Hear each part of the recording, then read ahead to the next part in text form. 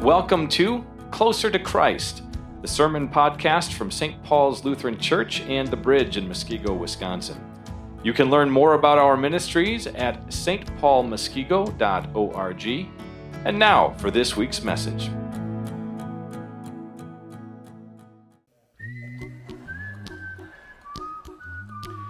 How many of you remember that song? 1988, Bobby McFerrin. I don't remember back then, but I know when I hear it now, if I'm in the car, my hands are kind of tapping on the steering wheel. If I'm not in the car, I kind of feel my feet doing a little tip-tap on the floor. Bobby McFerrin says that we shouldn't worry because it only makes things worse. But isn't that what the Bible says? Didn't we hear Jesus 3 different times in our gospel today tell us, don't worry? Certainly, that is what Jesus says. But our not worrying doesn't come from a fatalistic view of life that says, whatever will be, so don't worry about it. Nor does our not worrying deny that we face some pretty difficult, some pretty dangerous situations in life. So what is Scripture's teaching about worry?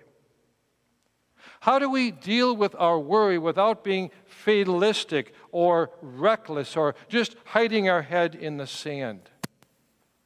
As we continue our He Gets Us series this morning, we're introduced to a man named Jacob, a guy who knew a thing or two about worry, and we listen to Jesus as he talks to us in the gospel, and we learn how to address the worry in our lives.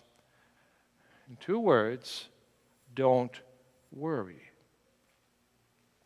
In our text today, we're introduced to 2 brothers, twin brothers, Esau and Jacob, who haven't seen each other for 20 years. They were as different from each other as night is from day. The younger, Jacob, was a homebody, a mama's boy. The elder, Esau, was an adventurous, outdoorsy type of guy. Jacob's approach to life was a devious one, a deceitful one. He was good at manipulating others to his own advantage. Rather than depending on God and God's power and God's promise, he relied on himself, his ingenuity, his cleverness to get what he wanted. Once, for example, when his older brother Esau came back from an afternoon of hunting, Jacob took advantage of his hunger by finagling him into giving him his birthright for a warm bowl of stew. Later on, Jacob tricked his almost blind father Isaac into giving him Esau's firstborn blessing. That was the straw that broke the camel's back. Esau said to himself, "The days of mourning for my father are near, then I will kill my brother Jacob." Naturally, Isaac and Jacob's mother Rebekah feared for him and decided to send him away that it might give Esau time to calm down. So Jacob left home with nothing more than the staff in his hand and his shirt on his back, and traveled some 350 miles to the northeast, where he got to his uncle Laban's land, where he stayed with him and other relatives that he had never met. God used the 20 years that Jacob was with Laban to teach him patience and trust. Ironically, Laban was just as deceitful, just as devious as Jacob was, and tricked him time and again. But God was with Jacob, and God blessed Jacob. Jacob got married, Jacob had children, and he became a rich man. Finally, it was time for Jacob to go home. God came to him one day and said, "Go back to the land of your fathers and to your relatives, and I will be with you." Can you imagine what mixed feelings must have filled Jacob's head when he heard God tell him to go home? Oh, he was certainly glad to get rid of his devious, his shady Uncle Laban. He was certainly happy, looking forward to seeing his parents again. But I doubt he was very enthusiastic about meeting up with his big brother Esau, who had made it clear that he wanted him dead. But I hope you caught something after God's command. I read it slow. It's God's promise. I will be with you. So Jacob traveled the 350 miles back home. That's a lot of time for him to think as he travels along with his caravan of his household and his possessions and property. I wonder how the scenarios of his homecoming with Esau played out in his mind. Would Esau greet him with a handshake and a hug, welcoming him back home? Or would he feel the dagger in his back from Esau? Would Esau ambush him at the pass and destroy everything he had worked for? Uncertainty, not knowing. Isn't that the cause for our worry? We've all been there, haven't we? Worrying because of uncertainty. What if this happens? What if that occurs? In His infinite wisdom, God has chosen not to reveal to us all the details about our future life, but that doesn't mean that God doesn't know the details of our future life. In fact, God is already there, just waiting for us to arrive. One of you a number of years ago gave me this neat little wooden plaque on the windowsill in our kitchen. It says, "I may not know what the future holds, but I do know who holds the future." That's what King David once said when he wrote, "You discern my going out and my lying down. You are familiar with all my ways. Before a word is on my tongue, you, Lord, know it completely." What do we like to say? We like to say, "If only I had known," and fill in the blank. But what then? What if we had known? What then? What would be different? How would we act any differently? Truth be told, if I had known, I'd just worry more. And that would then rob me of the joy and satisfaction of trusting God's providential care in my life. That doesn't mean that we live recklessly or fatalistically. It doesn't mean that we throw caution to the wind and say, God will take care of it. My goodness, God gave us brains, and He wants us to use those brains. Jacob does. As he gets close to home, he sends a note to his brother Esau. And it concludes with these words, "I am sending this message to my Lord, that I might find favor in your eyes." Jacob doesn't want his brother to be caught off guard, to be surprised by his unexpected return. Later on, he sends a whole slew of gifts to his brother.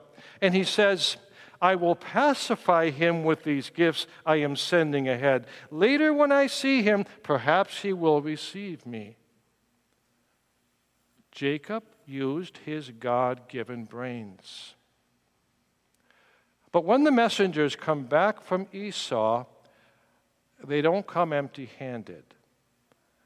They come bearing bad news. And that's where our text this morning picks up the story.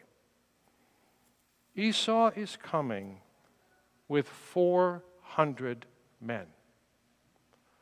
Why would he need 400 men? The only conclusion that Jacob can draw is that he's coming to attack him. So what does he do? He uses his brains again. He divides his household, his family, his property, his possessions into two groups. That way, he figures, if Esau attacks one, the other will survive. Anything wrong with what Jacob does? Not at all. He's doing what we would do. He's using his brains. He's protecting the property and the possessions and the household and the family that God has entrusted to his care. Who of us would fault Jacob for doing that? After doing everything he could, Jacob does something else. Our text says, then Jacob prayed. And what did he pray? Just this. O God of my father Abraham, God of my father Isaac, Lord, you who said to me, go back to your country and your relatives, and I will make you prosper, I am unworthy of all the kindness and faithfulness you have shown your servant. Where does Jacob begin his prayer?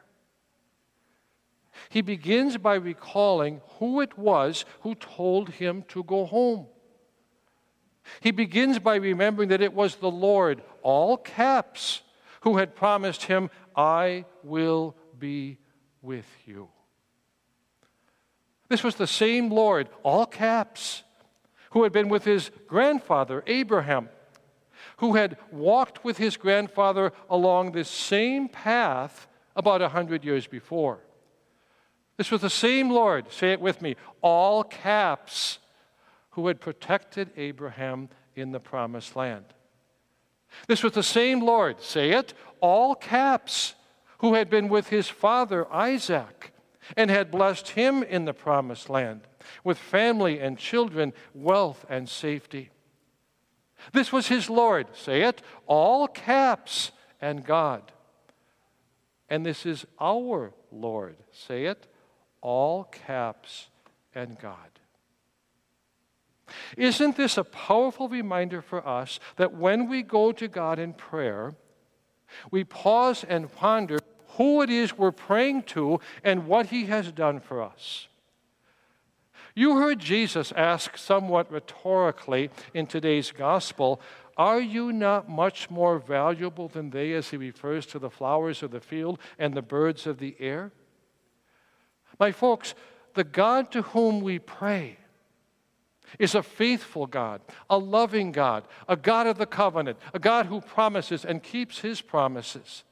This is our Savior God who valued us so greatly that he was willing to give us his best, his one and only, his Son, Jesus Christ, to go to the cross and even hell to pay for our sins.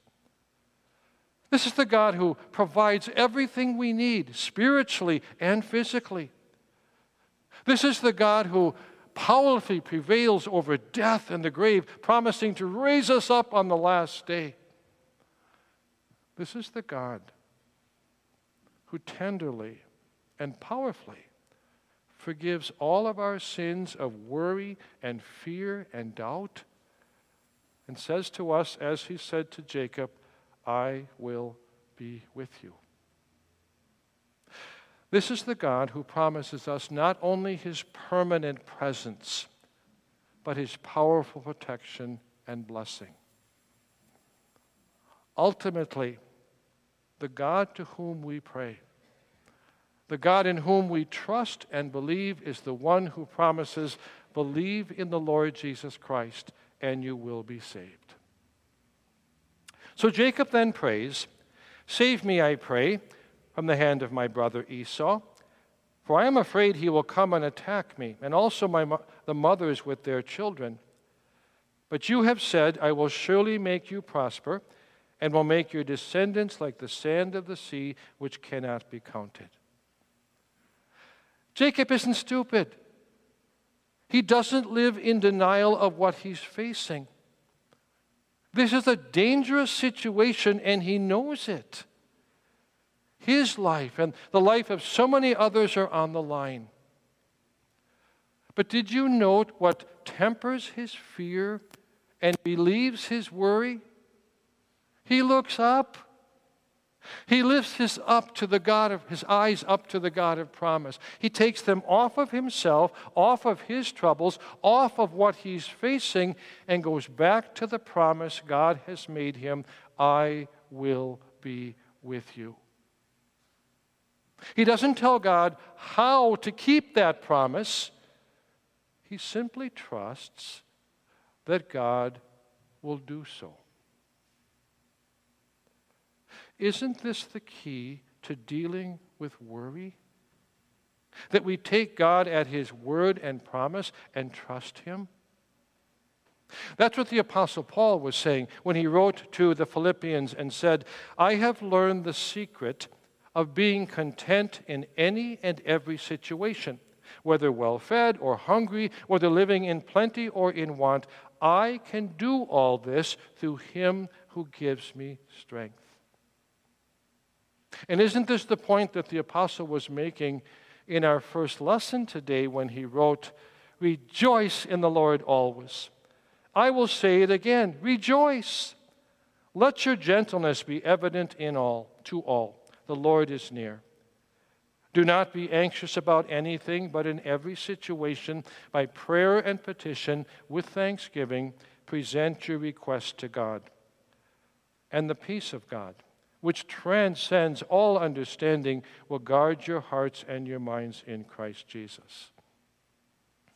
It always boils down to trust. Not just that God can do, but that he will do what he has promised. Trust in the Lord with all your heart, God says, and lean not on your own understanding. And may we never forget that God has not promised us a life without dangerous things, without difficult things, without painful things, without scary things. God has not promised us a life where everything's going to go just as we want it to go.